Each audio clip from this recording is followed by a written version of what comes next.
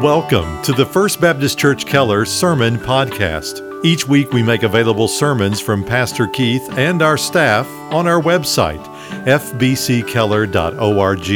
And on iTunes, search for First Baptist Church Keller TX in the iTunes Store or in the podcast app on your mobile device. And now here's our pastor, Keith Sanders.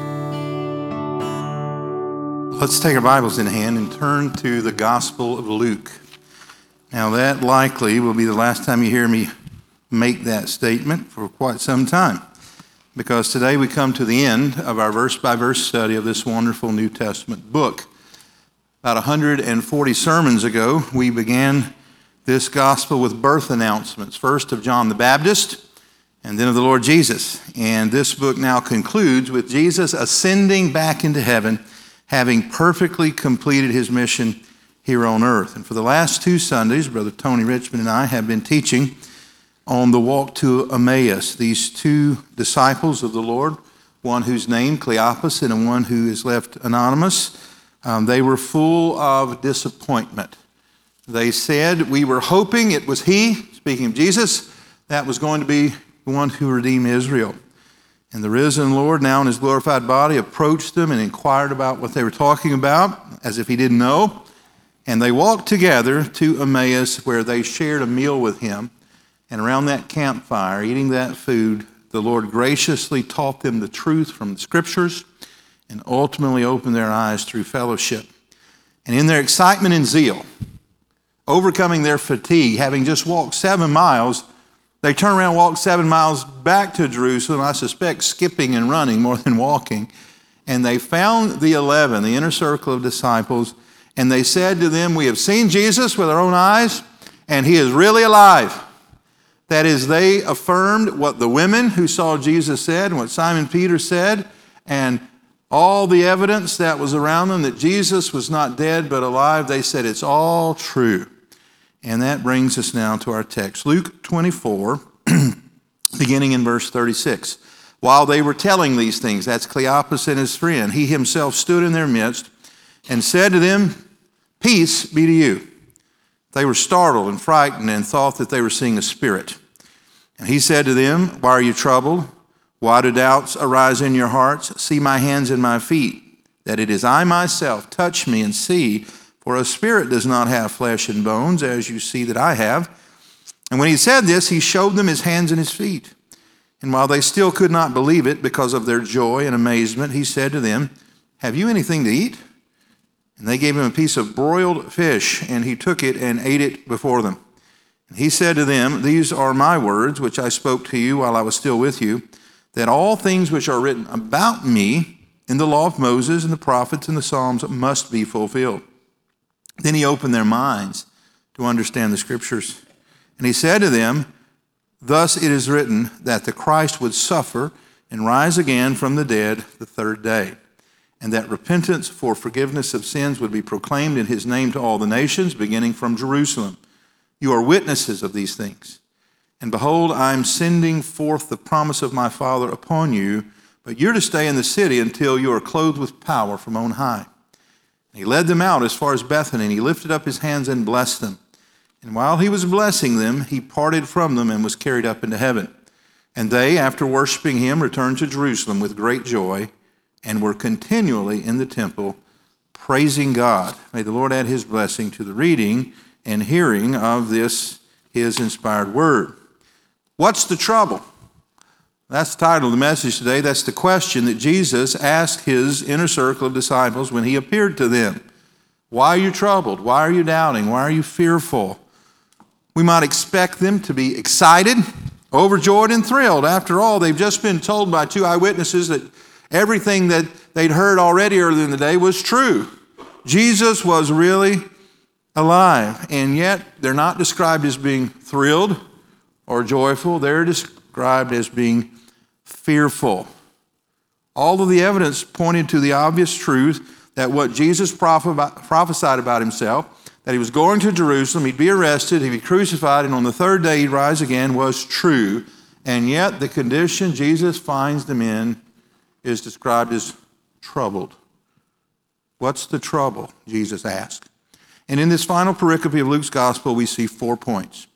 First, the disciples' condition, the Scripture's correction, the Lord's clarity, and finally, the Savior's compassion in verses 50 through 53. So let's begin with the disciples' condition. I mean their condition after the crucifixion, on that Sunday evening, after his resurrection, that first Easter morning. They've obviously gathered together. What's their emotional state? Well, in these first 3 verses that I read, there are 4 words used to describe their emotional health: startled, frightened, troubled, and doubting. None of those are positive, are they? Now, the first one, startled, we'll give them a little leash on, okay? We've all been startled when you're busy and concentrating on a task and someone walks up behind you and speaks and you jump. That's an involuntary response, and so we'll give them a pass on that. It's fright over seeing something unexpected, and I don't know anyone who expects to see someone who wasn't there 1 second before there the next second. Because remember, Jesus is in his glorified state. He's no longer confined by physics. He can move from here to there effortlessly, including without opening doors. And apparently that's what he does, and that startles them. But the next couple of words are deeper than startled. They're frightened and troubled. To be frightened is a deeper sort of fear. They thought they were seeing a ghost. Ghost stories didn't originate around campfires in the 20th century. They've been around for thousands of years, and there were myths and rumors, and they were afraid. But beyond that, they were troubled. That is, they were confused. They didn't quite understand. They hadn't put together in their mind yet what was happening here. But the real problem is that 4th descriptive word. They were doubting. They still did not believe, despite the evidence that was all around them, that it was true. So Jesus, patient as always in his glorified body, still omniscient, by the way. He knew what they were thinking, knows exactly what's going on in their hearts and minds. They think this is a ghost they're seeing. They're afraid. So graciously the Lord sets out to overcome their fears and anxieties and worries through a series of commands. First of all, he says, see. See for yourself. Look at my hands and my feet. These hands and feet that had been marred and scarred by the nails. This is a man that had been crucified and is alive. And knowing that they wouldn't trust their eyes, he says, well, touch me, handle me. He told Thomas, we're told in the other Gospels, to put your hand in my side. And we don't know if anyone took him up on that, but they were given the offer. Now, the Bible tells us precious little about our glorified bodies that we're going to receive one day. They're going to be like the one Jesus had. So about all we know about them, we find in Luke's Gospel and a couple other passages, but it tells us quite a bit. Number one, they're going to be similar to the bodies we have here, but very different. Similar but different. Similar in the sense that Jesus made it clear that he was not a spirit. He had a body that was flesh and bone and blood, we're told in the other Gospels.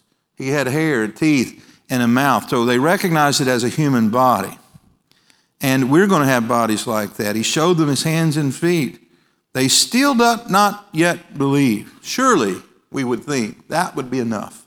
Having seen him and touched him and spoken to him, this would be enough to overcome their doubts. Luke is so gracious, isn't he?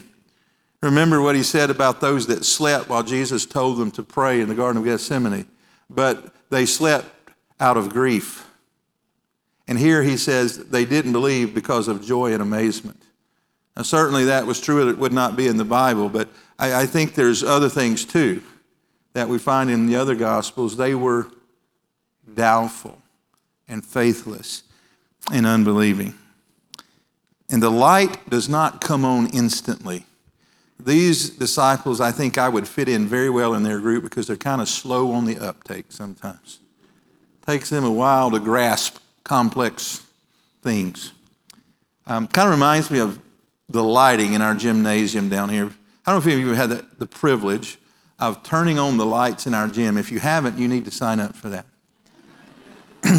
Because we're used to walking in a room after a hard day's work and turning on a light switch and instantly light fills up the room. It doesn't work that way in our gym. You have to have a special key and you have to put it in a slot and you have to find the perfect spot And if you miraculously can find that spot, you'll hear a click, and 15 minutes later, the lights come on.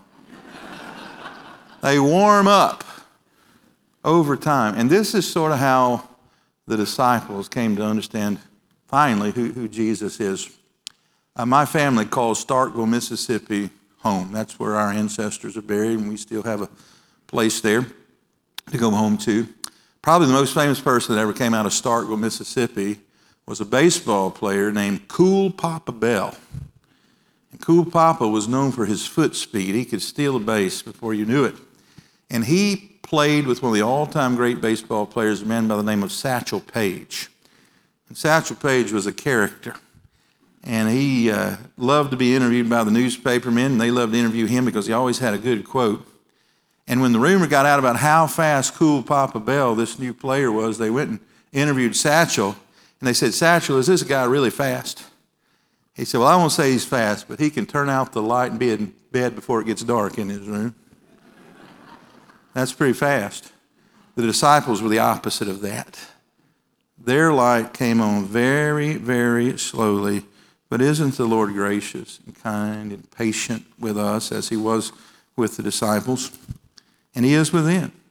And so knowing they don't yet believe, even though they saw his scars and had the opportunity to touch his body and they heard his voice, he chooses to use an illustration, which is how he often taught in his earthly ministry. In verse 41, he asked them a question, have you anything here to eat? Well, they were fishermen for the most part, and so guess what they found to eat? They gave him a piece of broiled fish, a seafood dinner. Some of the other Gospels tell us, and a honeycomb. And I enjoy the fact that Jesus liked dessert. And so he took the fish and the honeycomb and he ate it before them, the Scripture says. And we talked about last week the importance of sharing food in the church and how we should not diminish it, because so many Scriptures show that it's through fellowship around the table that intimacy and fellowship expands and it helps in our sanctification. So here's some good news for you. It doesn't end in heaven. Apparently, we're going to eat with our glorified bodies. You may say amen at any point you want to there, okay? We know at the marriage supper of the Lamb, there's going to be food that is served. And so here's some things we know. We're going to have flesh and bones, a real body. It's going to be similar to the ones here, that we can recognize one another, but different, hear this, in that they don't wear out.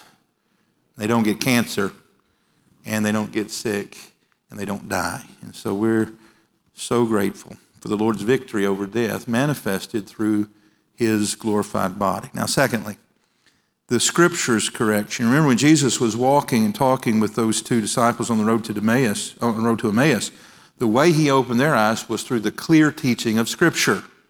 That's always how the Lord opens our eyes. Look at verse 44. Now he said to them, these are my words which I spoke to you while I was still with you, that all things which are written about me in the law of Moses and the prophets and the Psalms must be fulfilled. Now, they didn't have the New Testament in those days because these are the guys that are going to write the New Testament, among others. They had the Old Testament, and the Old Testament was divided into three major categories. There was the law of Moses, the Pentateuch we saw last week, Genesis, Exodus, Leviticus, Numbers, and Deuteronomy. There were the prophets, both the major and the minor. And by the way, they're called major and minor not because some are more important than the other. The major ones are longer in length than the minor ones. That's the only difference. But they speak of the same truth. And then the Psalms. And they would sing those Psalms together. And there are many messianic references in the book of Psalms. The most famous may be Psalm 22, where the psalmist said, my God, why have you forsaken me? Those words quoted by Jesus, still echoing in their ears. The point is that Jesus showed them that all of the Scriptures ultimately are about him. This is his story, isn't it? It is the unfolding of God's eternal redemptive plan from Genesis to Revelation. Some of you remember Dr. W.A. Criswell, who for many years was the pastor of the First Baptist Church of Dallas, Texas. He wrote and preached a series of wonderful sermons called The Scarlet Thread of Redemption that later was turned into a book, and you can still find it online. I recommend it to you. And speaking of what this scarlet thread of redemption is, Criswell said this, quote, "A scarlet thread of redemption is woven throughout Scripture. It traces God's unfolding plan of love to redeem fallen mankind from Genesis to Revelation. This red ribbon represents our need for an innocent blood sacrifice. Ultimately, God sent his Son to die on the cross as the sacrifice for all of our sins." End quote. That is the scarlet thread. Every time a lamb was sacrificed under the old covenant system, it pointed to Jesus, all the way up until Jesus' crucifixion, and that was the final, the ultimate, Hebrews says, the once-for-all sacrifice for sins. And so let me say again what I said last week. The only reliable source of God's redemptive plan is the Bible. And if Jesus doesn't go outside the Bible to explain that plan, we shouldn't either, should we?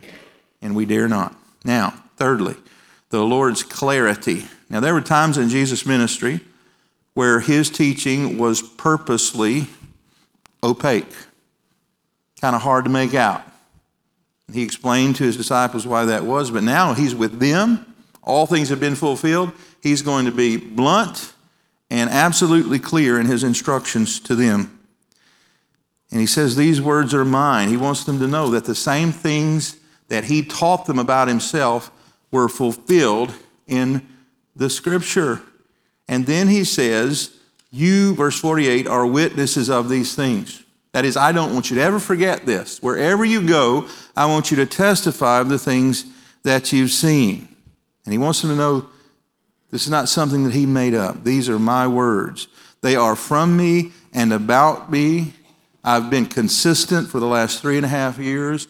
You have not understood it, but now I want you to understand it clearly. Everything that Moses predicted about the Messiah, everything the prophets predicted about the Messiah, everything the psalmist predicted about the Messiah, I have fulfilled. And we don't know how long he took to explain the Scriptures. I think quite a while, because there's so much in the Old Testament about the Messiah. He rewound their memories, and he reminds them of what he told them time and again, that the Christ would suffer. Isaiah 53 says, "By his stripes we're healed." That the gospel would go forth. That is the doctrine of repentance and forgiveness of sin. And he says this will begin in Jerusalem. Now he's getting right to the heart of their disbelief right there. What did Cleopas say was the source of his disappointment? We had hoped it was he who was going to redeem Israel. That's the same hope that all these disciples had, that Jesus was going to overthrow the Roman government, set up an earthly kingdom, and Jerusalem, which was the capital city of Israel, would have an empire throughout the world. Jesus says that's just the beginning. Your view of me is too small. He says it will begin in Jerusalem, and what's the implication? If something begins in one place, the implication is it's going beyond that place, right? And we know that to be true. By the way, this sounds a whole lot like Acts 1:8, doesn't it? Shouldn't surprise us because Luke wrote both the Gospel of Luke and the book of Acts. And we like to say around here, we aim at being an Acts 1:8 church, which says, "You shall be my witnesses, yes, in Judea, in Jerusalem, and Samaria," but it doesn't end there, "and unto the uttermost parts of the earth." Now, this is what the disciples heretofore had failed to understand. They thought it was about this little piece of land in the Middle East called Israel. But it's worldwide in its significance and its impact, and they are going to be the ones that take this message all over the world. The gospel is for all kinds of people. And he's commissioning them, he calls them his witnesses, entrusting them with this truth, I believe, so that they never forget it. That's what preaching is, by the way. Peter said this in defining his own preaching in one of his epistles, that I'm determined to remind you of what you already know. I met with my interns this week, and we were talking about preaching. And I said, if you study all week and you come to an interpretation of the text that you're going to preach on Sunday that is different than any interpretation we've ever heard in the 2,000 years of Christian history, don't preach it, because you're about to preach some heresy. There's nothing new. We preachers don't come up with anything novel or new. We just remind you of what you already know. And that's what he told them to go out and tell that gospel story that Jesus lived, Jesus died, and Jesus rose again, wherever he would send them. And he never wanted them to forget this moment where he commissioned them to do so. And I don't believe any of them did forget it. How do I know? Because of those in that room that day, there was only one, John, who did not die a martyr's death. They went all over the world, but ultimately their lives ended the same way, with a violent death. And John was isolated on an island in his old age. All of them suffered. Jesus predicted that. In fact, he told Simon Peter that he was going to be led where he didn't want to go, predicting his arrest and death. And you know what Peter's response was? What about John? Jesus told him not to worry about John. But that's how human these men were. Jesus knew the trouble that was going to face them. He told them to fear not. How many times did Jesus tell us to fear not? I'm going to tell you how many times. I looked it up this week. You know how many times the Bible tells believers to fear not? 365 times. Do you know how many days are in a year? 365. So there's not a date on the calendar that God hasn't told you to fear not. So fear not. I'm with you, he says. Now, Luke wrote the Gospel of Acts, and Acts is part 2, written to his friend Theophilus. Picks right up where Luke ends, and that is at the ascension. And so, Luke, speaking of the ascension, let's finish up with verses 50 through 53. And he led them out as far as Bethany, and he lifted up his hands and blessed them. While he was blessing them, he parted from them and was carried up into heaven. And they, after worshiping him, returned to Jerusalem with great joy and were continually in the temple, praising God. Now, Luke sort of skips some things here, as a historian will do sometimes, and gets right to the point. We know from what he wrote in Acts that there's a 40-day interval between that Sunday evening and when he actually ascended. And he tells us here and other places that he appeared to hundreds of witnesses, not just these 11. In fact, at one meeting, he met with 500 people in his resurrected body. So we don't know, perhaps thousands of people. And these people went all over the world telling this story. And when the Bible was written, the New Testament, many of these people were still alive, bearing testimony that Jesus was risen. And he led them out as far as Bethany. Now, Bethany was the little village that's where his very good friends, Mary, Martha, and Lazarus lived. And you say, well, I thought Jesus ascended from the Mount of Olives. Fear not, Bethany is on the Mount of Olives. And he did ascend in their presence. But before he did something very gracious. The scripture says he lifted up his hands and blessed them.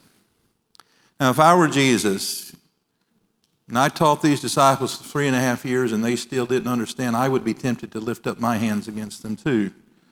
But it wasn't to strike them, as he had every right to do. He lifted up his hands to bless them. How gracious the Lord is. And I think in lifting up his hands and blessing them, he was showing his love and his approval of them and his belief that they were going to fulfill the Great Commission. Now, think about these guys. They were a ragtag bunch. Fishermen and tax collectors and political zealots. None of us would have put this team together to be entrusted with the most important news in the world. By the way, Jesus didn't have a plan B. His plan was to take these guys, send them out, and through their testimony, people would come to faith, and then through those people would come to faith. And do you know what? Everyone who's a born-again Christian in this room, if it were possible, could trace our spiritual genealogy back to the Mount of Olives. Everyone in this room is saved because someone is connected all the way back to Jesus through their fulfillment of his commission to them. And what does that tell us? Now we are running our race. We have that baton of the gospel, and we are now to make sure that we firmly place it in the hands of the next generation so that when we're gone, it will continue on. That's what Peter told Timothy God's plan was. Paul had entrusted Timothy with the gospel, and he told Timothy to entrust it to faithful men who will in turn entrust it to faithful men. And here we are today, honoring Jack Gatewood, 70 years old, a lifetime of faithful service, And we're sad because of that, but you know what? I look out and I look at our staff, and we've got some of the finest young men I've ever known in their 20s, in their 30s that he's raising up. And they're going to be the Jake Woods of their generation.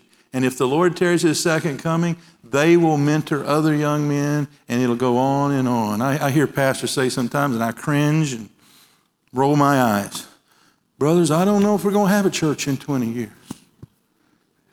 Yes, we are.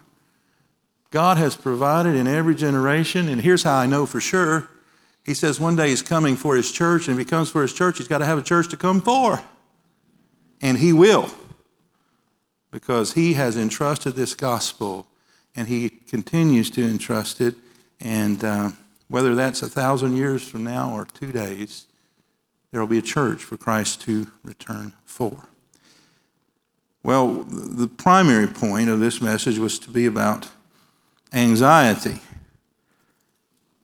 Last week, the subject was disappointment. And I pointed out that it is illogical and unnecessary for Christians to be ultimately disappointed. Now, the Bible's realistic. We know there's going to be disappointments in this life. That's part and parcel of the human existence. But I left you last week with a verse. Do you remember Romans 10:11? And that's the conclusion of another famous verse, Romans 10:9 and 10. If you confess with your mouth that Jesus is Lord and believe in your heart that God raised him from the dead, you'll be saved. But the other bookend of that is, he that believes will never be disappointed. And we said that can't mean in this life, because Jesus had disappointments. It means ultimately disappointed. That if you'll hold tightly to Jesus until you die or he comes again, you will never be disappointed in heaven. Amen? So really anxiety, and I think about it, it's really based in fear. So disappointment, I think we could define as fear about the past. That we've messed up. It didn't turn out the way we wanted it to. Jesus said, you don't have to worry about your past. I've covered that with my blood. And then what the disciples were experiencing that Sunday evening was fear about the future. What may happen or what might not happen. That causes us a lot of fear, but all are in the category of anxiety. And so the scripture says a summary of all fear is be anxious for nothing. Don't be anxious about the past, because Jesus has forgiven that. Don't be anxious about the future, because he controls that. How do I know? Well, I'm going to leave you with one more verse. You're already at the start of the book of John. So turn over a few pages and you'll come to chapter 16. John chapter 16 and verse 33.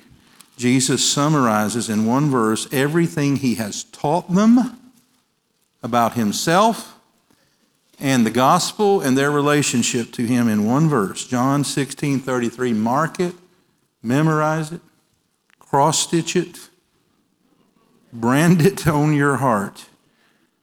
Jesus says to his disciples, these things, that is everything he had taught them, I have spoken to you, that in me you may have peace. Peace is the opposite of anxiety, isn't it? In the world, hear this, you will have tribulation. Your translation may say trouble. What was the question Jesus asked the disciples when he came in the room? Why are you troubled? What's the trouble? That is, there's no reason to be troubled. And there's no reason for us to be troubled about the past or the future. Why? Because I have overcome the world. There's nothing that the world could throw at you that Jesus is not more powerful than. And that includes the thing that your friends and neighbors fear in the future more than anything else, which is their own death. They don't like to talk about it. They don't like to think about it. But every once in a while they have to go to a funeral. And while they're there, they're face to face with it. One day soon, that's going to be me. And it terrifies them because they don't know what the future holds. But Christians, we know who holds the future, don't we? He's more powerful than death. He's proven it through his glorified body and his ascension. Every time I'm convinced one of those apostles was arrested or beaten, they thought back in their memory bank and they remembered Jesus ascending into heaven and his promise of John 14. And I'm about to tell you something. If it were not so, I would have told you that I'm going away. Not going to be with you in person any longer. But fear not. I'm going away to prepare a place for you. One day I'll come again, that where I am, you may be also. That's why it's illogical and unnecessary, Christian, for you to fear the future, because the future for us is glory. Let's thank the Lord for that truth. Heavenly Father, we thank you for this study of the book of Luke. It took a lot longer than I thought. 5 years, but Lord, it's been a blessing. As we've seen the Word of God unfold before our eyes, that before any of us were born, you had a plan to redeem people unto yourself by sending your Son into the world. You sent a forerunner, John the Baptist, to announce it, to get people ready. And then in your timing, Jesus was born of a virgin, and he grew up as men grow up, yet without sin, tempted in every way. And he was misunderstood and mistreated, but he never wavered from his mission, which was to die on the cross, the substitutionary atonement for all who would believe. Well, we're so grateful that Jesus was faithful. Grateful, Lord, that he opened our blind eyes just as he did the disciples, and probably a lot of us see ourselves. It wasn't an instantaneous thing, though for some it might have been. For most of us, we're slow. And he was gracious and patient with us and continues to be as we grow in sanctification. And so, Lord, I pray that we'd be patient with one another because of his patience with us. Help us to spur one another on to love and good works and to maturity. Father, I thank you for the sanctification that's happened in myself and in this body through the systematic verse-by-verse study of this gospel. And as we look ahead to the book of Romans in the fall, I pray you'd prepare our hearts to take us to a new level of understanding, maturity, as individuals and as a body. Father, I thank you that you can turn doubt and fear and anxiety and disappointment to joy and worship. You did that with those disciples, and you're doing it here. And I pray you'd continue to do it until we die or Jesus returns. And we say with the saints for 2,000 years, Lord Jesus, come quickly. And we pray it in Jesus' name and for his sake. Amen. Thank you again for listening to our broadcast. To learn more about First Baptist Church in Keller, Texas, or to hear more sermons by Pastor Keith and our staff, visit us online at fbckeller.org.